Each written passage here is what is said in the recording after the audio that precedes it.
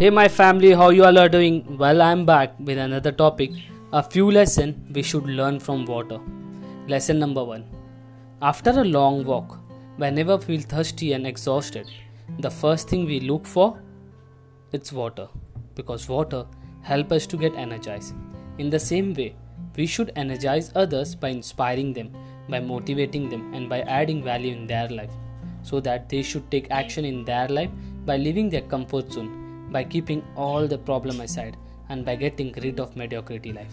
Lesson number 2. Sometimes in life, we will not going to get as per our expectation.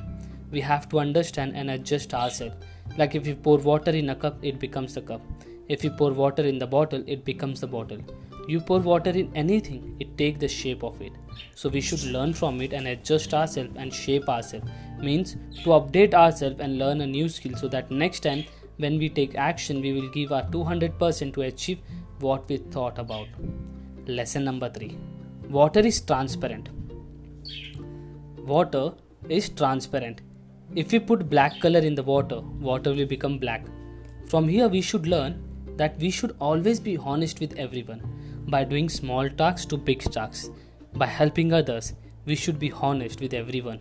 Because honesty is something which will help us to grow in our life.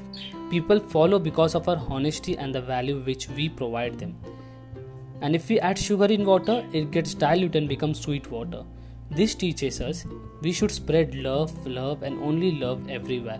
Because in this universe, if someone are happy, then there are many people are unhappy due to depression, financial situation, and many other problems. And they are actually looking for love so that they can cannot feel lonely. Lesson number 4.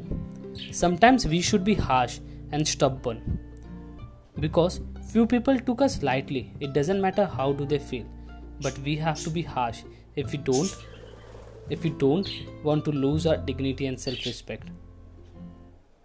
Thank you. Have a wonderful day.